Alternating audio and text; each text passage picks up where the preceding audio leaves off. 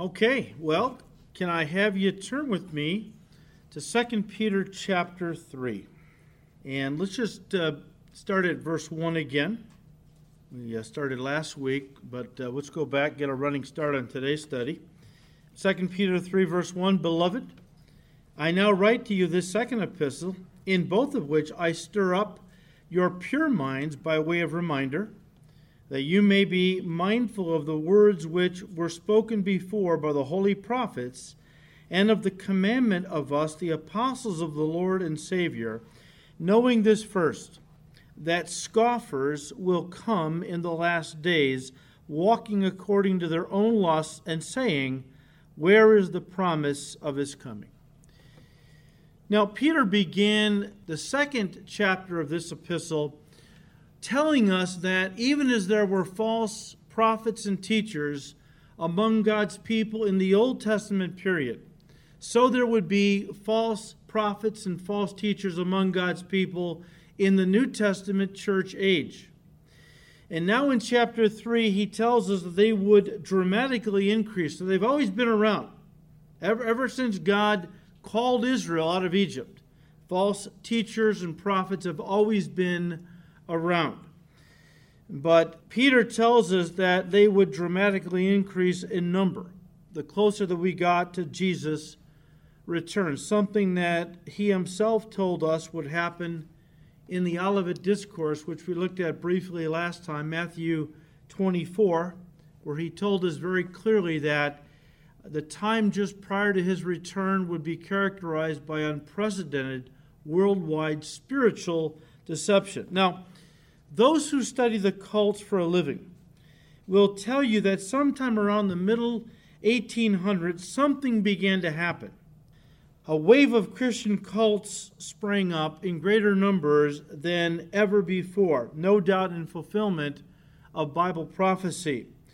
Mormonism got its start in the 1830s. Millerism, which morphed into Seventh-day Adventism, also got its start in the 1830s. Jehovah's Witnesses started in the 1870s, and so did the Christian Science Church, also started in the 1870s. And guys, there have been many other groups, cults that started around that time and since, again, as the Bible predicted. So we know the spiritual deception is ramping up. However, there are a lot of people that aren't spiritually minded, that Satan wants to mislead also. And that's why we need to add to the list of false teachers those false teachers in the secular world who mock the Bible, like atheists, agnostics, and others, who hold to a view of world history that is completely natural as opposed to supernatural in origin. This belief system is known as naturalism. Naturalism is the reigning ideology of our day. You may not know that, but it is. Embraced by most of the intellectuals, scientists, educators, politicians, and judges, not only in our country but around the world. A naturalist believes that God only exists as a fantasy in the minds of religious non-intellectuals. That's how they think of us, okay? In our universities, naturalism, and again, I'm defining it as the belief that nature is all there is, and everything came into existence through natural processes without any divine fiat or supernatural input. But naturalism is the virtually unquestioned assumption upon which all matters of life are based, at least in the secular Western mindset. Of course, naturalism, and now I'm looking at it as those who worship the world. There are those that worship nature. And of course, that's nothing new. Paul talked about it, and those who practice it in Romans chapter 1. You might as well turn there. Naturalism, we can also define it as those that worship the natural world. Paul talked about these in Romans chapter 1, starting with verse 22. I love how he says, and they claim to be wise. Those who have embraced naturalism think they are the smartest people in the room all the time.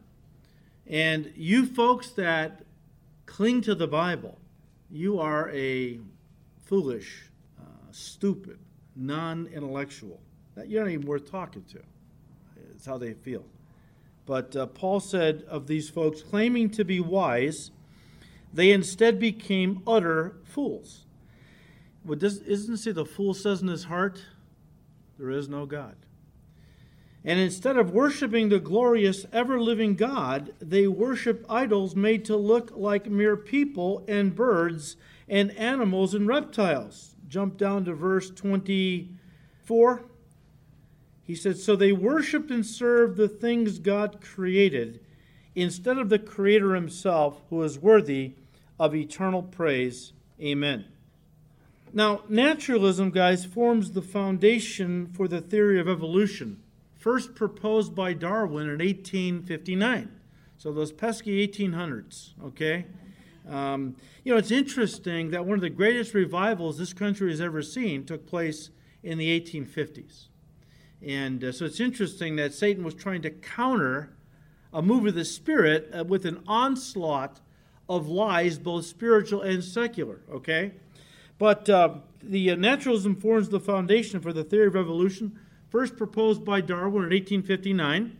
And ever since that, the devil has worked very hard over the last 160 years through the teaching of evolution to cause people to believe that there is no God who created us and that we are nothing more than a cosmic accident, and therefore life has no real meaning or purpose. Of course, this is directly opposite to what the Bible says. In the beginning, God created the heavens and the earth, the first verse in the Bible, Genesis 1, verse 1. And so, guys, in the first verse of the Bible, we have the basis for a theistic worldview, the belief that everything in the natural realm was created by a supernatural deity. Now, this stands in direct opposition to naturalism, which says that in the beginning, nothing produced everything all by itself. They don't like when you boil it down to the basics, because it sounds stupid. And it is. So they try to dress it up with a lot of high-sounding verbiage. Remember what Peter said? They speak great swelling words of emptiness, okay? When you talk about spiritual teachers, false teachers, or scientists that embrace this. But let me just say this. I believe this is one of the greatest, if not the greatest heresy of the last days. Naturalism, evolution, and the church is not immune to its effects. I read an article a while back that says every year churches from all over the world celebrate the birth of Charles Darwin. Now, Charles Darwin was born on February 12, 1809. So on the closest Sunday to February 12th every year, churches from all over the country celebrate what they call Evolution Sunday.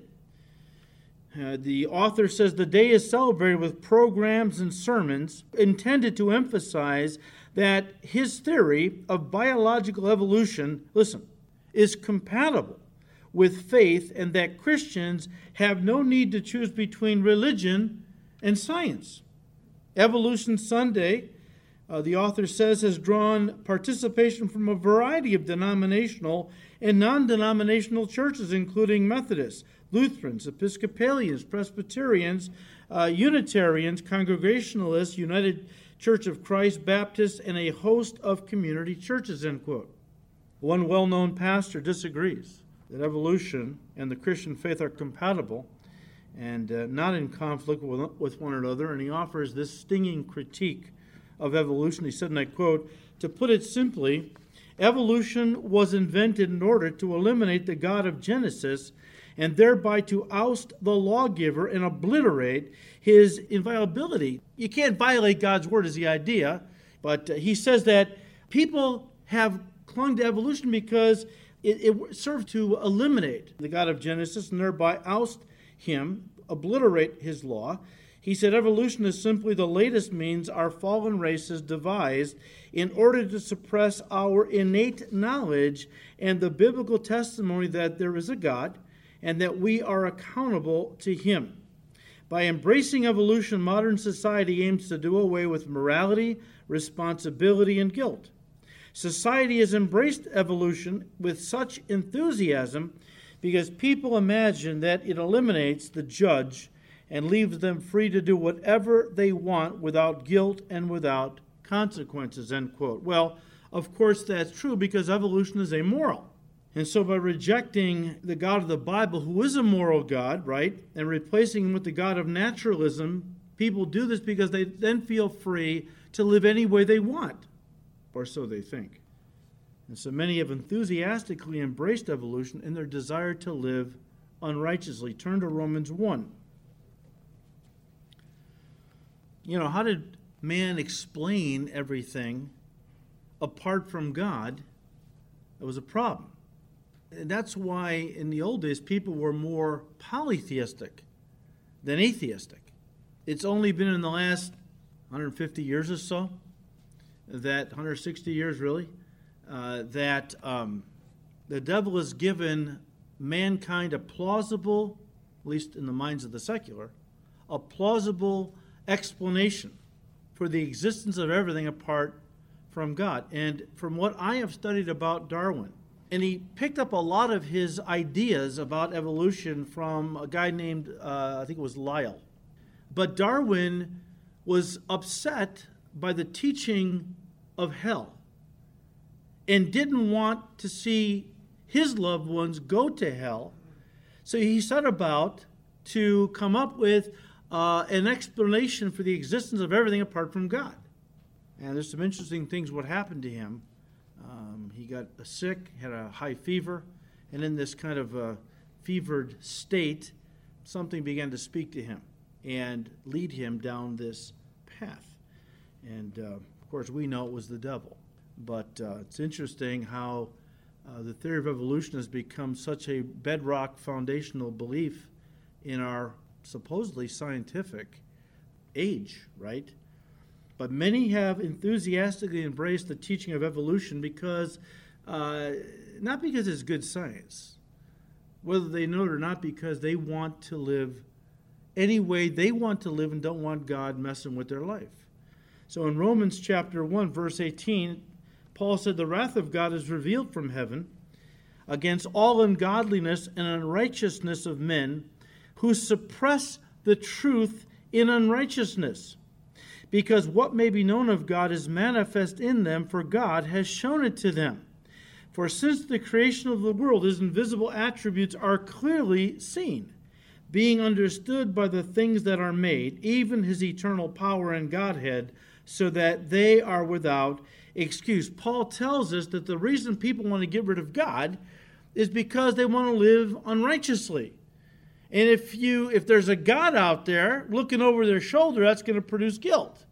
And guilt is not fun to live with.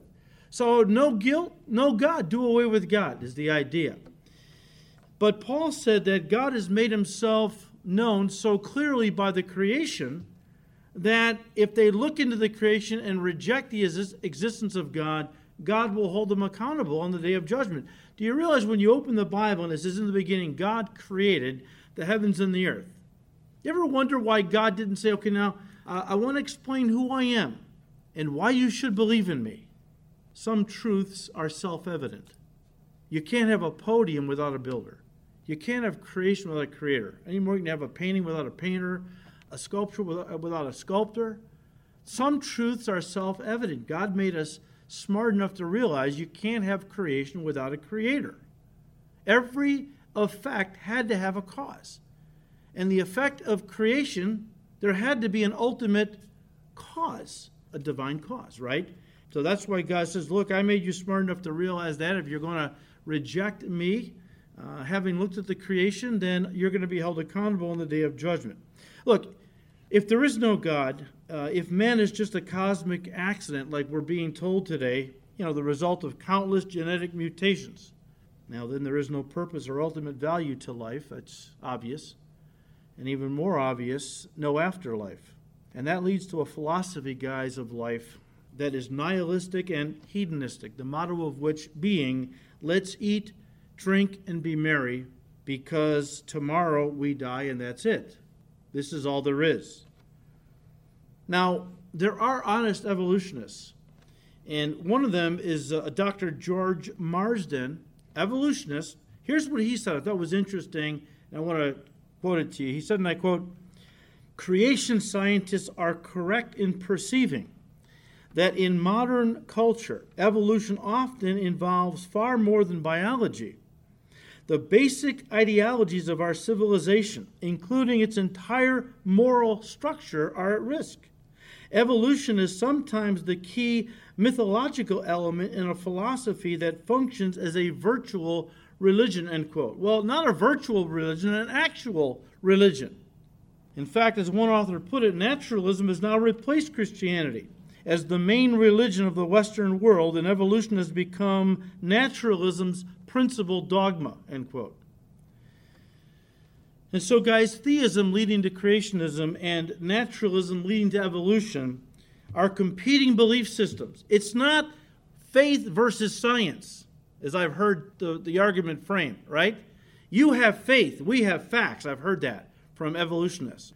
They don't have facts, and it isn't science, because science only deals by its very definition with the observable. Nobody has seen evolution taking place.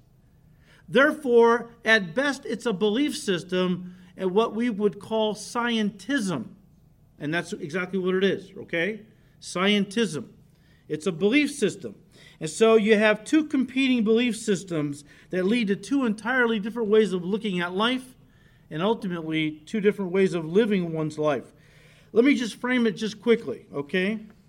The Bible says that God made man a little lower than the angels. Wow. God made man a little lower than the angels and crowned him with glory and honor. Psalm 8, verse 5. But most of the Western world, and I'm thinking of academia in particular, has rejected the Creator and has embraced evolution, which teaches that man evolved a little higher than the apes. Now, guys, that's a huge difference. A huge difference. You see, if you remove God/creation from society and substitute naturalism/evolution as God, you remove the uniqueness of man from the animal kingdom. Look, the Bible says that God made man in his image. We were made in the image of God. But if there's no God, then God couldn't have made us in his image. And therefore, man is no different from any other animal that evolved on this planet, which is exactly what our public schools teach our children from the time pretty much they enter kindergarten. But here's the problem. If we teach our kids that they came from animals, it shouldn't shock us when they act like animals.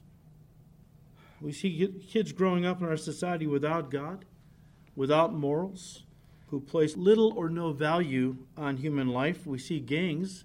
They've taken over the inner cities, fighting each other over drug turf, killing innocent people that get caught in the crossfire, but who cares? Life is cheap. We see kids bringing guns to school and wiping out classmates simply because they didn't like the way somebody looked at them or talked to them or about them on Facebook or some other social media platform. I mean, but what do we expect? From the time these kids started public school, they've been taught a humanistic, naturalistic worldview, a philosophy of life void of God, where they evolved from animals, a worldview where everything came about by chance and genetic accidents. And guys, there is no purpose for life, no life to come, and no God to answer to. Now that is a formula for great evil. Great evil. I mean, it's taught many of these kids. I'm not saying all kids feel this way, because you still have Christian parents, of course, who teach their kids the Bible. You have even secular kids that their friends maybe take them to youth group or they've gone to Awanas and they have some spiritual foundation laid. But more and more we're seeing our kids growing up in totally secular homes, totally secular environments. Then they come to school and they learn that there is no God, there is no afterlife, there is no standing before God and giving an account. And so they grow up pretty much believing that life has no meaning, no purpose, and it's not very valuable. You see, any philosophy of life that's based on the idea of survival of the fittest, the strong eliminating the weak, as the basic means of evolving from lower forms of life to higher, more complex forms, which is exactly what evolution teaches. If that's the ideology that's governing man's thinking and shaping his worldview, well, guess what? it's going to produce a lot of evil consequences, and it has. If evolution is true and we are just animals that have evolved higher than any other animals in the animal kingdom, listen to me, then why should we bother helping the weak, the handicapped, the elderly, and the sick? Let's do away with that. Let's embrace infanticide and euthanasia. I mean, why keep these people around if they're just, keeping the rest of us down by draining the resources needed to strengthen the genetically superior? I mean, if evolution is true, then Hitler was right. Think about that. Now, Hitler was a big fan of Charles Darwin and a big proponent of evolution. In fact, he sought to hasten the process of evolution on human beings and bring about a master or a superior, super race by exterminating all those whom he considered genetically inferior and less involved. The strong killing the weak, his own version of natural selection. And who could argue with him if evolution is true? But of course it isn't true, and here's why. First of all, more and more scientists, are being forced to admit, based on advancements in genetics, that evolution is impossible. It's impossible because the genetic coding in each cell's DNA will never produce anything else. And any mutations in the cell are almost always bad and produce devolution, not evolution. I'm talking about macroevolution, not microevolution. Microevolution is changes within a kind, adaptations. God allowed for that. But he never allowed for macroevolution, one kind becoming another kind. And evolutionists often point to microevolution to prove macroevolution. Hey, we understand God allows changes within a kind, but he has never allowed that one kind become another kind. But let's look at this from a little different angle. Where does compassion and mercy come from? Where does compassion and mercy come from? The evolutionists would say they evolved as we evolved. But listen, evolution doesn't produce compassion and mercy because evolution is based on the survival of the fittest, the strong preying on the weak. If the strong start showing mercy to the weak, it would undermine the very foundation upon which evolution is built, if it was true. I mean, listen, why is it when a tsunami or an earthquake or a plague of some kind hits some third world country, does the rest of the world, and I'm thinking primarily of the Western world rooted in the Judeo-Christian values, why does the rest of the world mobilize and send, workers, food, and medicine to those people? I mean, why do we worry about a little baby born 4 or 5 months premature and spend thousands, if not millions of dollars to save that child's life? I mean, isn't that a tremendous drain on our resources? Why not just let the child die? I mean, they're not a productive member of society. Why not just let natural selection take over and eliminate the weak? And the same goes for the elderly, who are no longer productive members of society and sap valuable resources from the 18 to 50-year-olds, who are the backbone and the productive members of society. Why do we do it?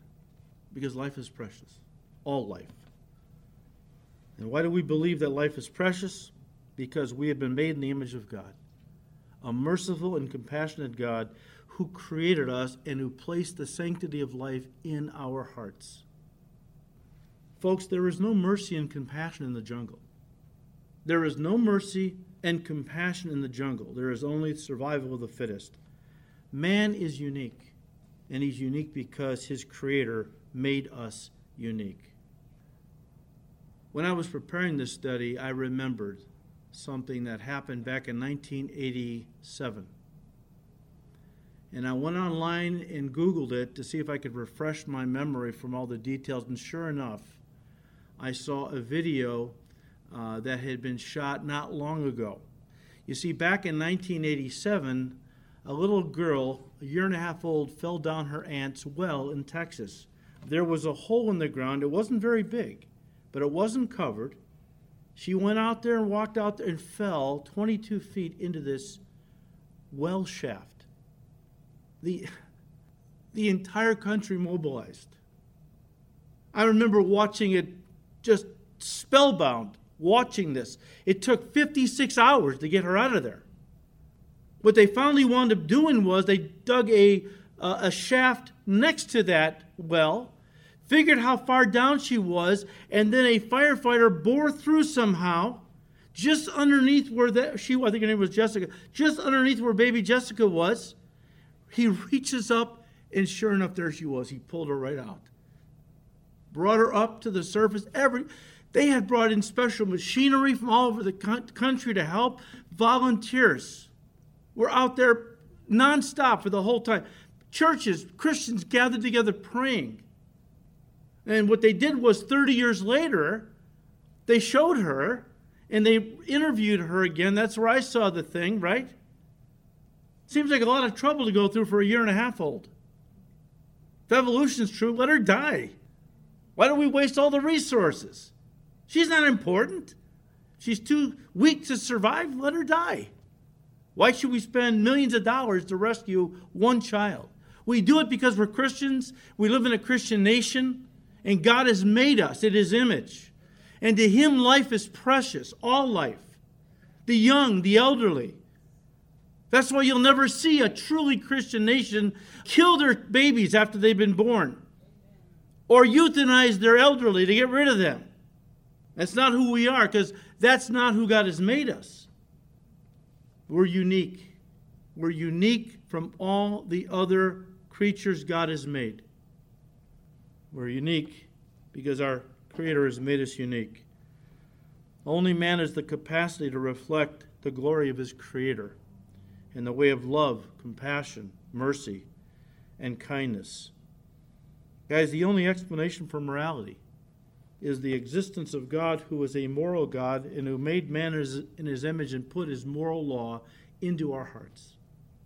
Creationism is the only thing that answers the question of man's origin and gives meaning to life. And those people that live a hedonistic, this life is all there is existence, that can carry them through a while.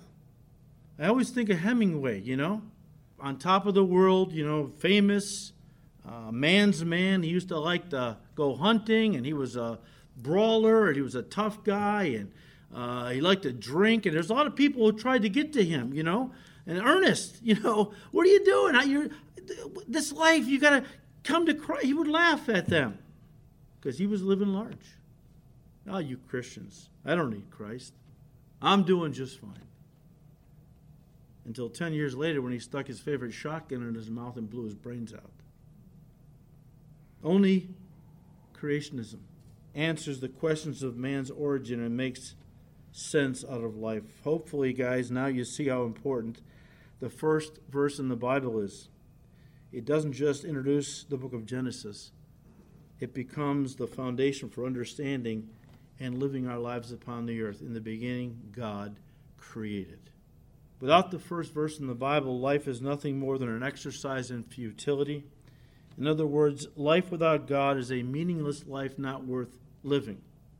You question that, read the book of Ecclesiastes. But fortunately, that's not true. Not the book of Ecclesiastes, the idea that, that there's no purpose in life. There's no God. There's no reason for us to be here and so on. That's not true. There is a God who created everything and everyone. In fact, the Bible says that not only are we not an accident, we are actually God's masterpiece. In Ephesians chapter 2, verse 10, let me read to you, I'll paraphrase. For we are God's masterpiece. He has created us for a purpose, so we can do all the good works He planned for our lives even before we were born. And so, guys, God created you on purpose for a purpose, and He's been preparing you for that purpose, for that work, from before you were even born. You realize that? Paul said it, didn't he? When Paul the Apostle mentions how that in Galatians chapter 1, verse 15, he's given his testimony, and he said how it pleased God who separated me from my mother's womb and called me through His grace. So Paul is saying that I was called by God into ministry while I was still in my mother's womb. You say, how does that work? The time in history where Paul was born, the place, the family he was born into, his natural attributes, Everything about him was woven together in the womb by God because God had a specific purpose in mind for this man that he would not start fulfilling until a little later in life, but had been perfectly suited for. And then, of course, after he was born, having been born into a Jewish family, his father a Pharisee, well, he was sent to Jerusalem after he was bar mitzvahed to study at the feet of one of the great teachers in Israel's history, Gamaliel, who said if there's anything wrong with Saul of Tarsus, no matter how many books I give him, scrolls, it's never enough. He just keeps wanting more. He had a voracious appetite, a brilliant mind. But God called him even from his mother's womb. Guys, our lives are the product of God's creative genius. Whether we live up to our potential or not is up to us. But I want to say it one more time, just so you know, you are not an accident as evolution teaches. So Peter is warning us that in the last days mockers will come, all right? And what primarily will they mock? Well, he goes on to tell us that the focus of their mocking will be to ridicule the biblical teaching that Jesus is going to literally and physically come back to the earth. See it here? Where is the promise of his coming? In the last days, mockers would come, Peter said, saying, where is the promise of his coming? Really? Seriously? Look, there are 7 specific references in the New Testament to the new birth. There are 80 references to baptism, both water and spirit baptism, in the New Testament. But there are over 500 references in the entire Word of God with regard to the second coming. By far the broadest and most referenced subject in the Bible. So when people say, where is the promise of his coming? Open your Bible, close your eyes, put your finger down, and you probably hit a prophecy somewhere. They're everywhere, okay? But in particular, guys, Peter tells us that they're going to mock the idea that Jesus was coming back. That's true. But primarily, they're going to mock the idea that God will judge the entire world, listen, with devastating, cataclysmic judgments before Jesus comes back to establish his kingdom. You can read Revelation chapter 6 through 19. They're going to mock that idea. You know, we know the world mocks God's word and denies what the Bible teaches in so many different places. Do you realize that more and more Christian churches, and I use the term very loosely, they call themselves Christian churches. Do you know that more and more Christian churches are denying the basics? In particular, that Jesus is coming back again. And they deny all kinds of other things. But it's interesting that, as Peter said, in the last days, mockers would come saying, where is the promise of his coming? And then they offer this sarcastic rebuttal. They just dismiss that idea out of hand and go on to say, for since the fathers fell asleep, all things continue as they were from the beginning of creation. Where is the promise of his coming? For since the fathers fell asleep, now we're not sure if they're talking about the Jewish patriarchs or some secular gurus that people look to as the fathers of civilization. I don't know. It doesn't matter. Because these folks, and they probably make up a whole group of different people, right? Some Jewish, some supposed Christian, many secular. For since the fathers fell asleep, all things continue as they were from the beginning of creation. Whether you realize it or not, Peter is laying out the doctrine of uniformitarianism. Naturalism forms the foundation for the theory of evolution. And evolution is built on the doctrine of uniformitarianism, which got its start in 1865, a few years after evolution started. What is uniformitarianism, you ask? And if you're not asking, I'm going to tell you anyways. The dictionary defines uniformitarianism as, and I quote, a geological doctrine that processes acting in the same manner as at present and over long spans of time are sufficient to account for all current geological features and all past geological changes. Did you get that? Let me paraphrase. In other words, all the geological changes that have taken place to the Earth's crust this is what the evolutionists believe, this because their belief is based on the doctrine of uniformitarianism, okay? That all geological changes to the Earth's crust have taken place slowly over long periods of time uniformly, as opposed to suddenly through cataclysmic upheavals. That is known as catastrophism. That all the geological changes to the Earth didn't happen slowly over millions or billions of years.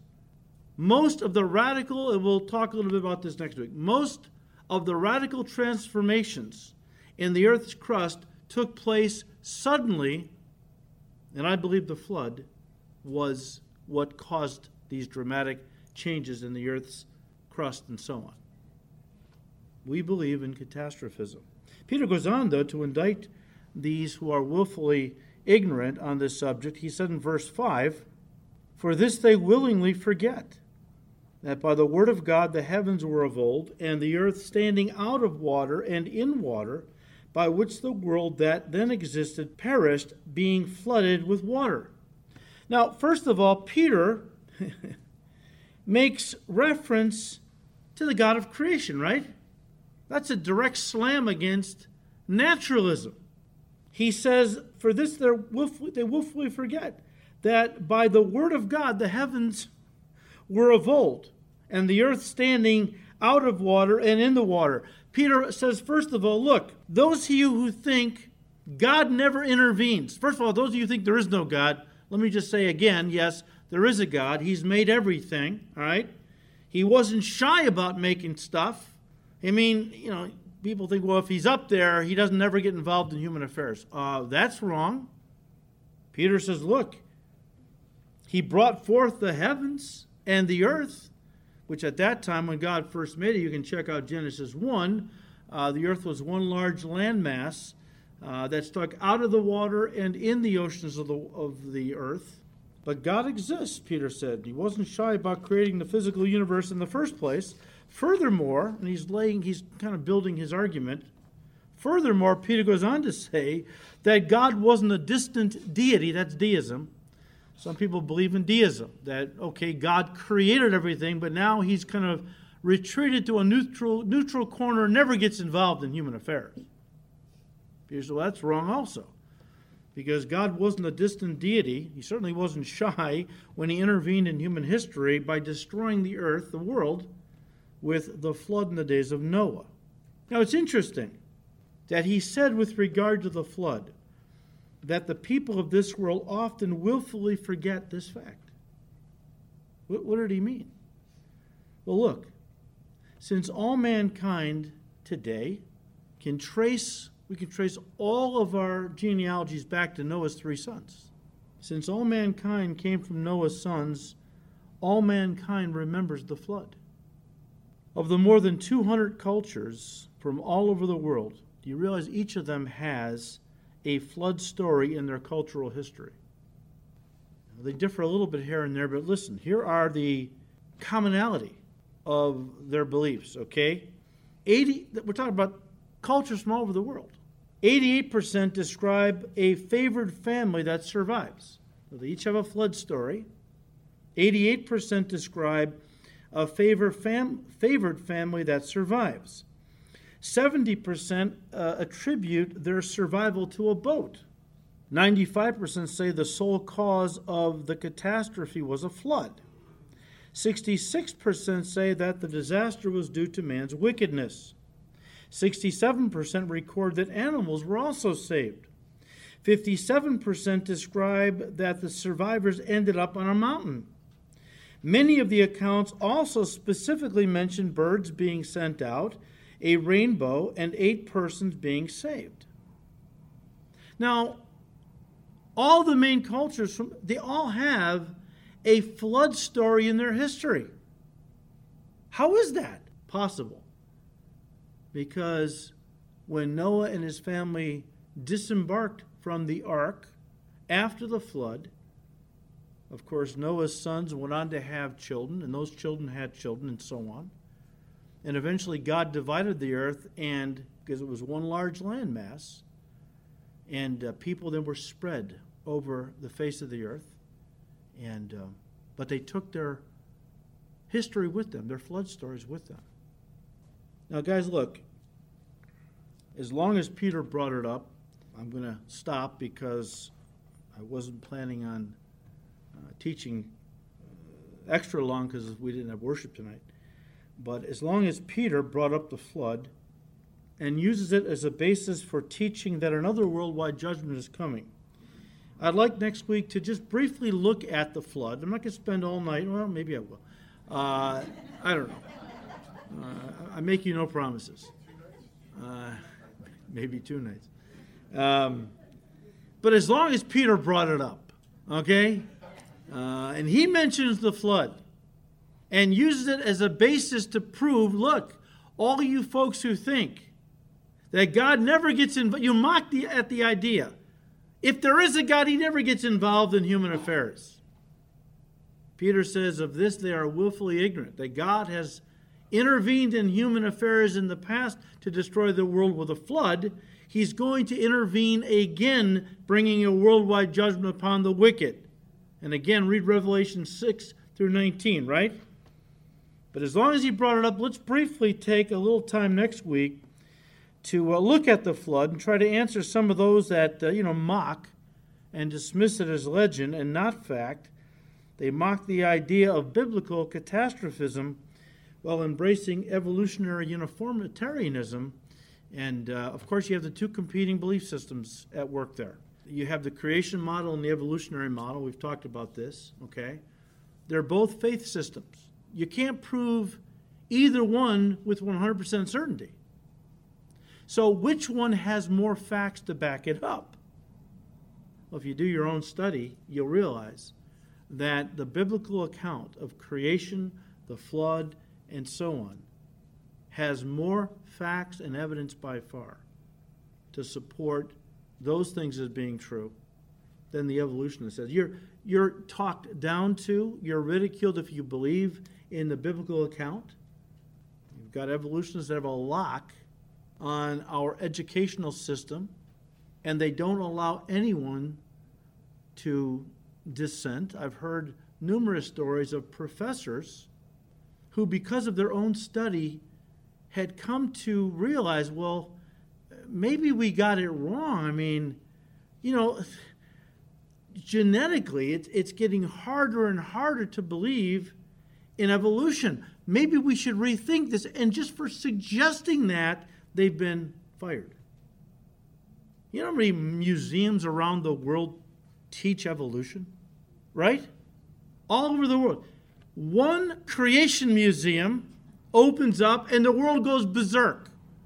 They were picketing out there, and this is terrible, and what are you trying to teach our kids? Well, how about the truth? Okay? The truth will set us free. What are you afraid of? If the evolutionary model is true, it'll stand up to scrutiny. And if not, you should reject it and get on board with what the Bible teaches, the creation model, and a lot of scientists, by the way, are. I'll just tell you one quick story, we'll close. I heard this years ago at a pastor's conference. The gentleman's name was Dr. Richard Lumsden, I believe. Lumsden. And he was the head of the science department at Tulane University, very heady place. And so, of course, he taught evolution to his classes. And one day, a young Christian student, he knew she was Christian, came up to him after class and said, Dr. Lumsden, can I ask you a few questions? He said, of course. And he said, she asked me all the standard Christian questions about evolution and why wasn't creation something that I believed in, and why do you believe in evolution? She was basically very polite young lady. And Lumsden said, I gave her all the standard answers that evolutionists give people who question evolution. And she was very polite. She thanked him, turned around, and started walking away. And he said later, because he became a Christian, he said, I heard a voice inside my head go, if you believe what you just told that young lady, you're an idiot. Obviously, God had been working, right? And so he began to get into the Bible. He read it voraciously. He studied it like crazy. Eventually, he resigned from the university because he realized that there's no way I can stay here. He was becoming a committed creationist, and not just any creationist, a six-day creationist. His expertise was in the area of the human cell. In particular, his forte was cell membranes and things. What had always bothered him, and God began to really drive it home where he couldn't ignore it anymore, was that the cell membrane can't evolve slowly. It's got to be fully intact to keep everything in the cell together.